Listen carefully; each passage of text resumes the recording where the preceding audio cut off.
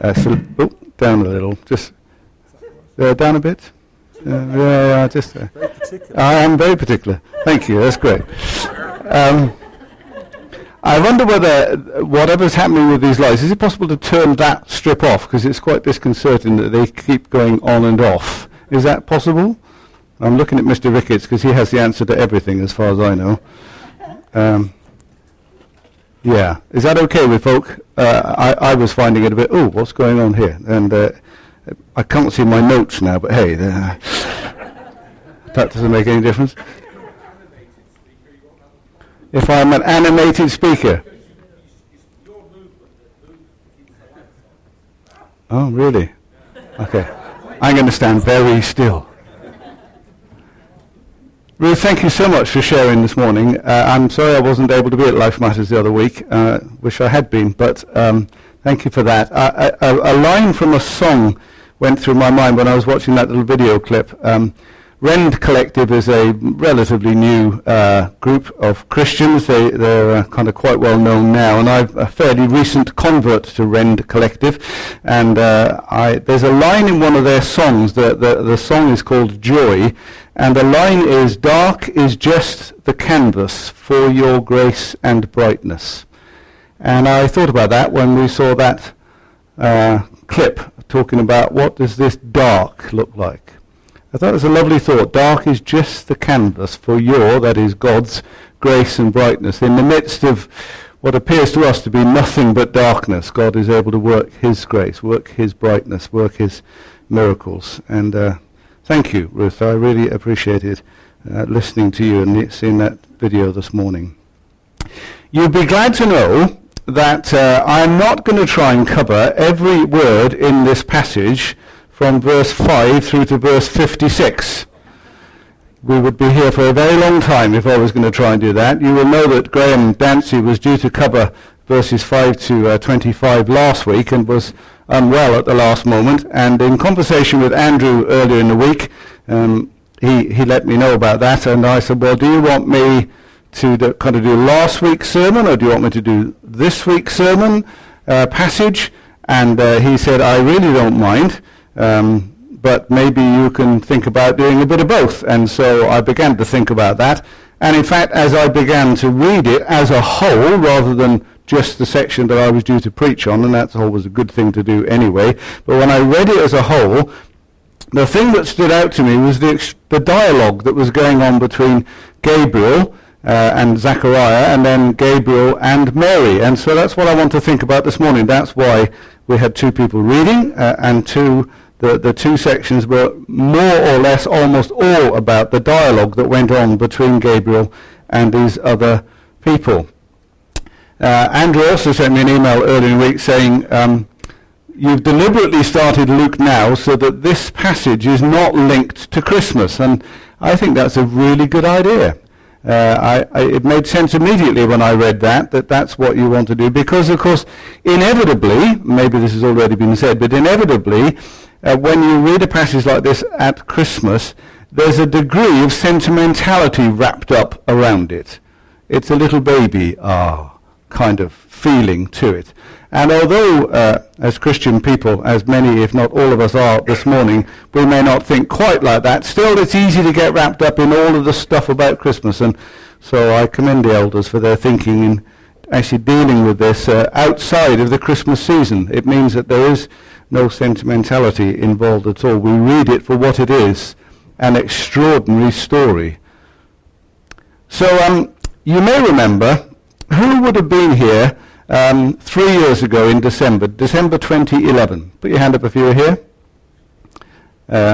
Well, not so many, okay. You'll remember, of course, what I preached on in December 2011, won't you?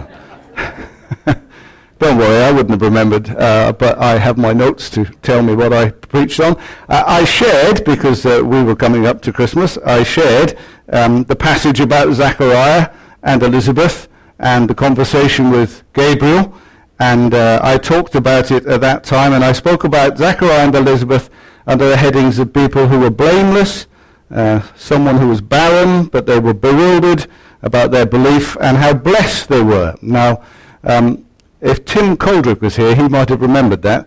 If you know Tim, he has an extraordinary memory. He remembers he tells me my sermons from 20 years ago. He has just this extraordinary memory. But that's what we talked about then. And it's interesting as we read this passage and think about the background to it. Priests like Zechariah would normally have served in the temple twice a year for a week at a time, and he would have ordinarily not lived in Jerusalem. He'd have been out somewhere in the Judean countryside working there. But on this occasion, God had planned to do something quite dramatic as far as Zechariah was concerned. He wanted to break into his life in a very significant and dramatic way. And it's interesting because this was quite a defining moment for Zechariah, because it tells us that he was, according to verse 9, he was chosen by lot, according to the custom of the priesthood, to go into the temple of the Lord and burn incense. That only ever happened once in a priest's lifetime. Once. They served in the temple, not less than twice a year, but to go in and burn incense was a wonderful privilege that only ever happened once in a priest's lifetime. So you can imagine, this is Zechariah in a heightened state of spiritual awareness. At least you would hope he would be. Because this only happens once. So he goes. He serves in the temple. Then by lot he's chosen to go and burn incense. So you would think, and I'm sure it was true, that his heart, his mind, his spirit was really trying to be in tune with God. This was a man who was, as I said, at a heightened spiritual awareness. By contrast, Mary, when Gabriel comes to speak to Mary, appears to be, according to what we read, just going about her everyday business. Tells us almost nothing about Mary. In fact, what does it tell us? That she lived in Nazareth, a town in Galilee, and she was a virgin pledged to be married to a man named Joseph, a descendant of David, and then it tells us her name. She was Mary. Seems as if this was ordinary, everyday stuff for Mary. She was just going about her duties of the day. She was a young woman. Nobody knows for sure, but most people think in her early teen years, 15, 16, something like that, though we don't know that for certain. But this too was an interesting time for Mary, because suddenly Gabriel comes and speaks these words that we've read together to her.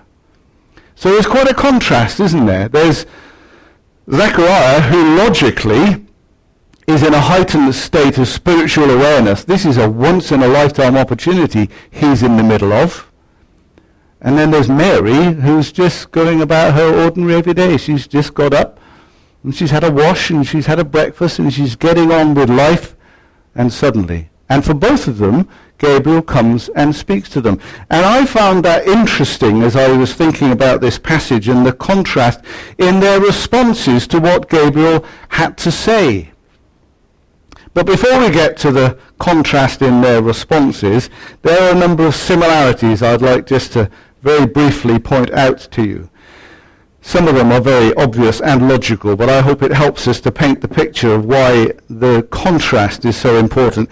On both occasions, in verses 19 and verse 26, we read that Gabriel is named as the messenger.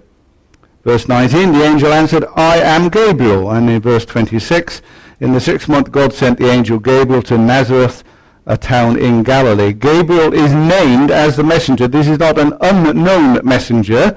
This is Gabriel, a special servant of God.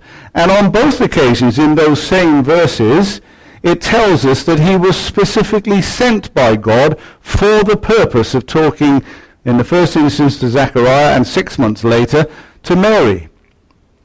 So it's Gabriel, and he's been sent expressly by God. Did you see that in verse 26? God sent the angel Gabriel. Verse 19, I have been sent. This is God at work. This is not just on a whim from Gabriel or anybody else.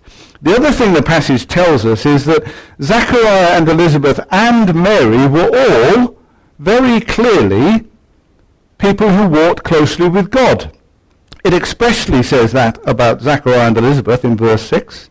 Both of them were upright in the sight of God, observing all the Lord's commandments and regulations blamelessly. That's quite a testimony, isn't it? I'd like it to be said of me. I'm not sure it would be, but I'd like it to be said of me. That's an extraordinary testimony that God writes in his word about Zachariah and Elizabeth. And of Mary, although it isn't explicit, in verse 28 when the angel speaks to her, he says, "Greetings, you who are highly favored. The Lord is with you." It's clear that this is a person who has walked with God, and God sees and has highly favored, and in fact, purely at a human level, you wouldn't think God would choose just any old person to be the human mother of the Son of God, would you? This has to be someone very special, someone who walks with him. And so that's another similarity. They are people who walked closely with God. And of course, it's obvious from verses 13 and 31 that the message that they received was quite extraordinary. As far as Zachariah was concerned, verse 13, "Your wife Elizabeth will bear you a son. You are to give him the name John." Wonderful news for an old man with a wife getting on in years, as the NIV very politely puts it. And for Mary, extraordinary news. Here she is, a virgin, being told she's going to have a child that's got nothing to do with any human parentage. Amazing. Extraordinary news for both of them.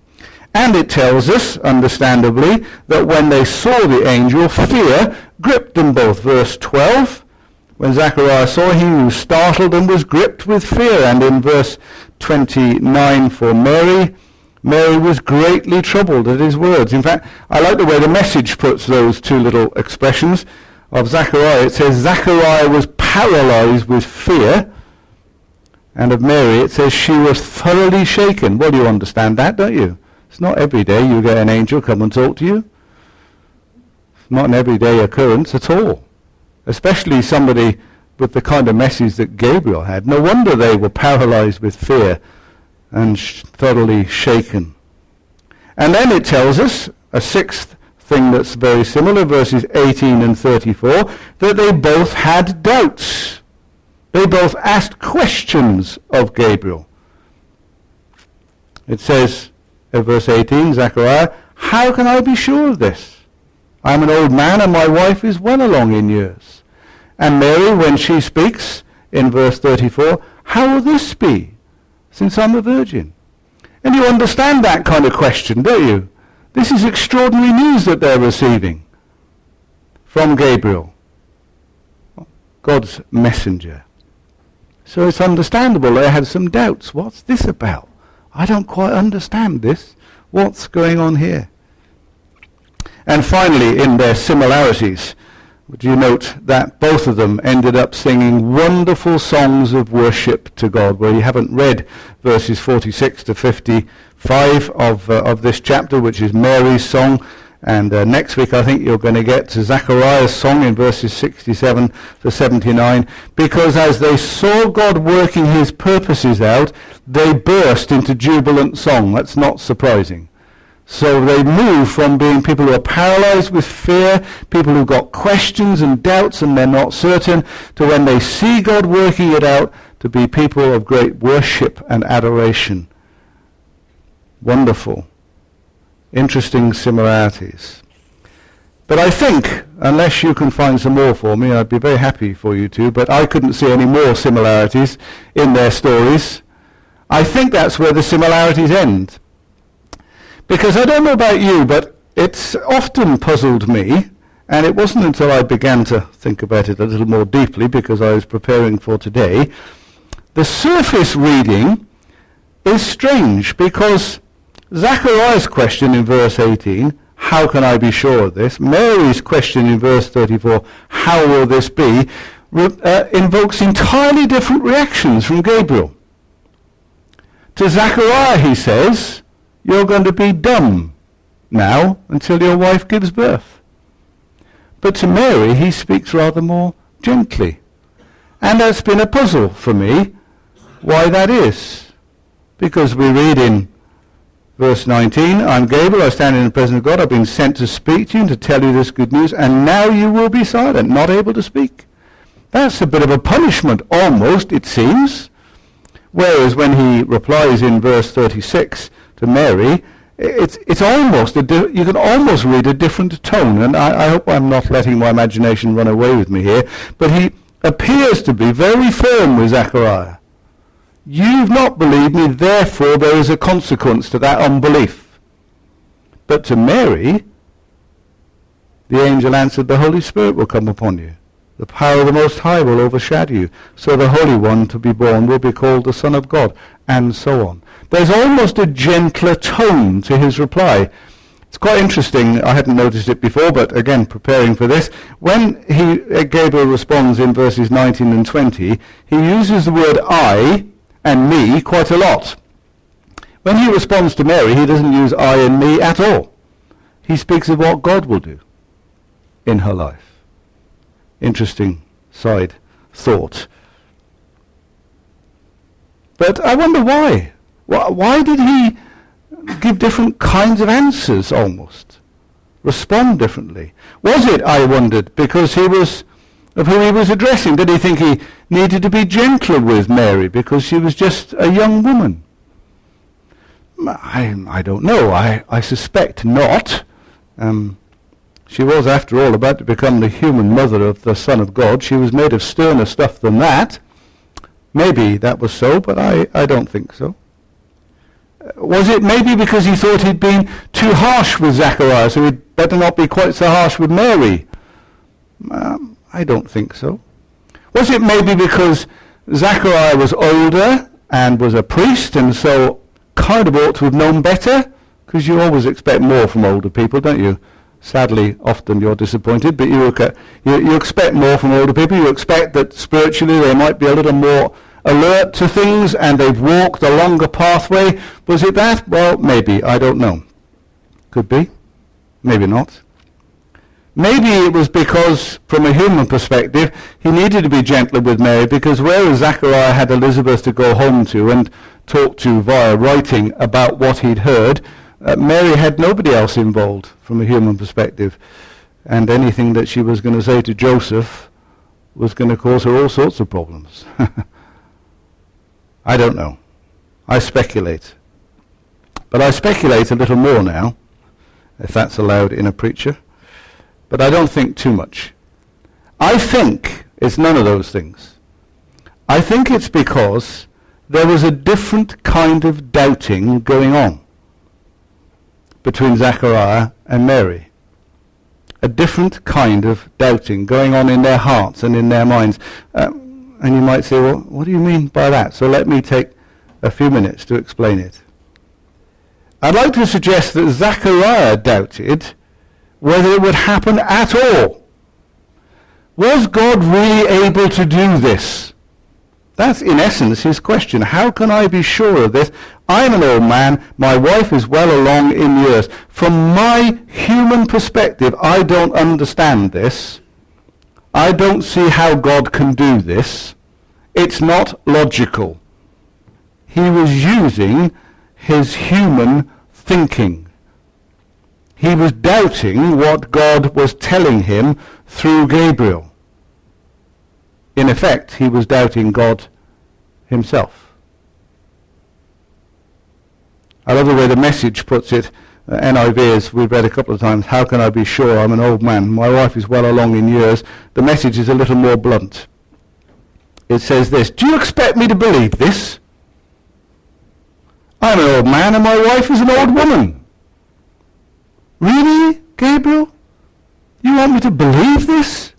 Really? I'm not sure about this. This doesn't sound right to me.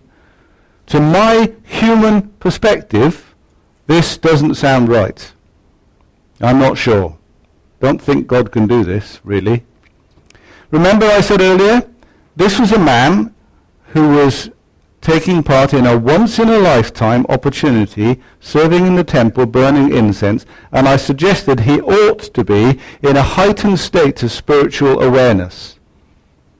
But it seems that he reverted, if he was, to human logic and doubted God himself, doubted God's words. By contrast, Mary asked not if. Her question was how. It's a different kind of question. A different kind of question. She didn't doubt from the question she asked about the possibility that God could do it or would do it. Her question was, how? I'm an unmarried virgin. How's that going to work? I think that's a perfectly reasonable question, don't you? And I think it was shot through with a spiritual perspective, not a human perspective. If you like, you have a spiritual man in Zechariah and an ordinary woman in Mary.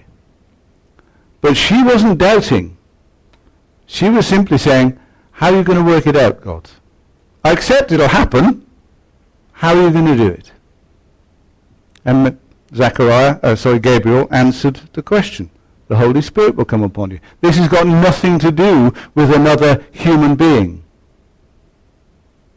God is going to do this in your life. And I'd like to suggest that there are those contrasts between their responses. And that's, I think, though I am speculating, that's why Gabriel answered them in quite different ways. It helps me to understand, at least. I hope maybe it does you. Of course, the difference was that Zechariah ended up not being able to speak at all for 9 months. Whilst Mary was immediately able to say, as it says in verse 38, I am the Lord's servant, may it be to me as you have said. Zechariah couldn't speak. Mary was able to respond with a heart of worship, a heart that said, God, I'm just here for you. I'm your servant. And that's a challenge for us, isn't it? As we think about our doubts, maybe. Some of the things that come into our life that challenge the way that we think about things. I don't believe for a moment that God worries about our doubts. Honest doubts are welcome in God's presence, I believe. He is much bigger than our honest doubts, and he's able to respond to them. But it's how we come. It's how we come.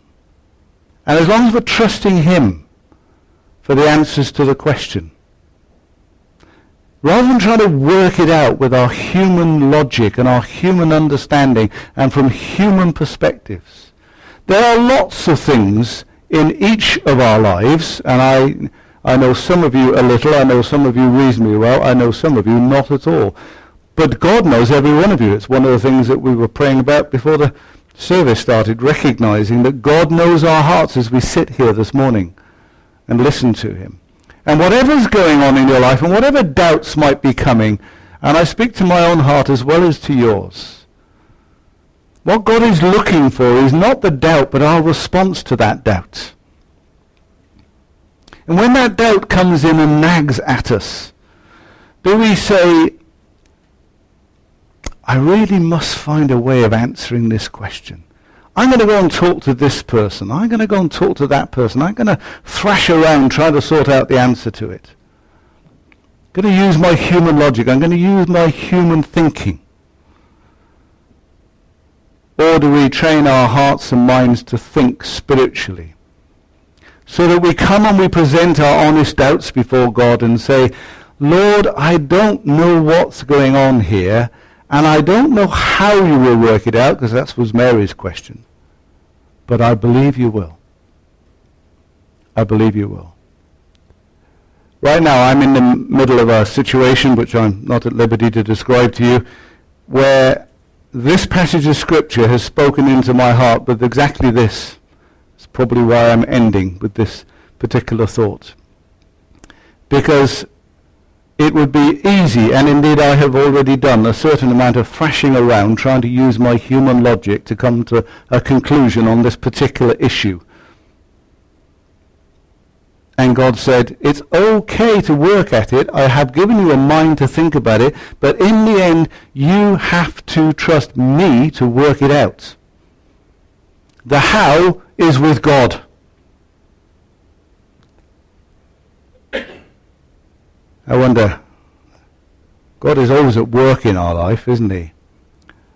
I guess the question is, do we see it? Sometimes we ask God to speak when actually what we should be doing is, Lord, will you help me to listen? He's speaking all the time. It's a matter of whether we're listening. And one of the ways in which we develop that kind of spiritual thinking is that we read this book regularly. As often as we can, as much as we can. That we spend time talking with God about the things that bring us joy as well as the things that cause us to doubt. That's how we change. That's how we begin to think spiritually rather than simply with human logic. So my challenge at the end of those thoughts about Zechariah, Mary and Gabriel is, will we let God answer our honest doubts? Will we let him be at work in our lives? Will we listen when he speaks? Let me pray, and then I think I'm handing back to Andrew. Just take a moment in the quiet to reflect on what God may have said to us this morning from his word, to speak to him and to listen to him.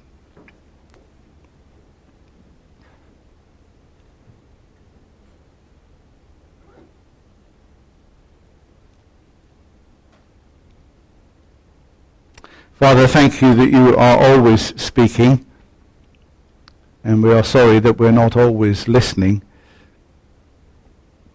But we pray that you will help us by your Holy Spirit to increasingly be a people who listen to what you have to say, to listen through reading your word, to listen through communion with you in prayer, to listen through the world and the way it speaks, to listen through friends and the way they speak. Help us to be listening as you speak. And thank you so much that doubts do not frighten you or worry you. Thank you that you welcome people who come with honest doubts, because then you can answer their questions. But help us, we pray, to be those who come with a spiritual mind and a spiritual perspective when these challenges come into our lives. Save us, Lord, from simply being human in our logical thinking, though we thank you that you've given us minds to think. But Lord, we pray that you will give us, above all, spiritual hearts and minds to listen to you in these days. Help us as we continue to worship you now. And thank you for your word, and thank you for characters like Zechariah and Mary and Gabriel that we can learn so much from. We bring you the worship of our hearts in Jesus' name. Amen.